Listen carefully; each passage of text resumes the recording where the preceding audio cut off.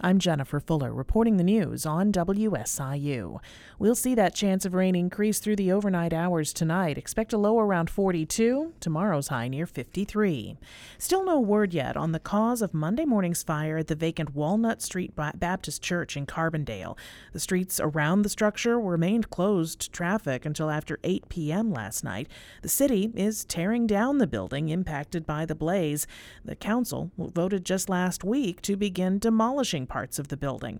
The city posted on its social media pages that although there was a small amount of asbestos on pipe insulation in the basement, the fire, they say, was contained to the second and third floors.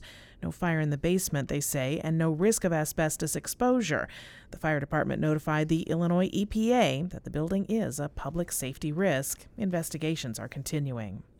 4 defendants in an upcoming federal corruption trial want to limit evidence against them. Dave McKinney has more. The criminal case against 4 former Commonwealth Edison executives and lobbyists is scheduled to go to a federal jury next month. The group is charged with trying to advance the utility's Springfield lobbying agenda by corruptly influencing ex-House Speaker Michael Madigan, who's been charged separately. In new court filings, the ex-ComEd officials and lobbyists want a judge to bar federal prosecutors from citing a 2020 deal with ComEd.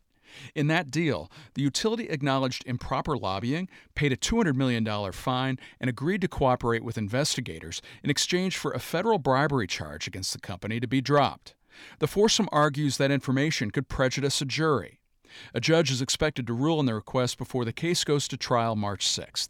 This is Dave McKinney. The University of Illinois at Urbana-Champaign is designing a new social media platform aimed to connect high school students with tutors at the university.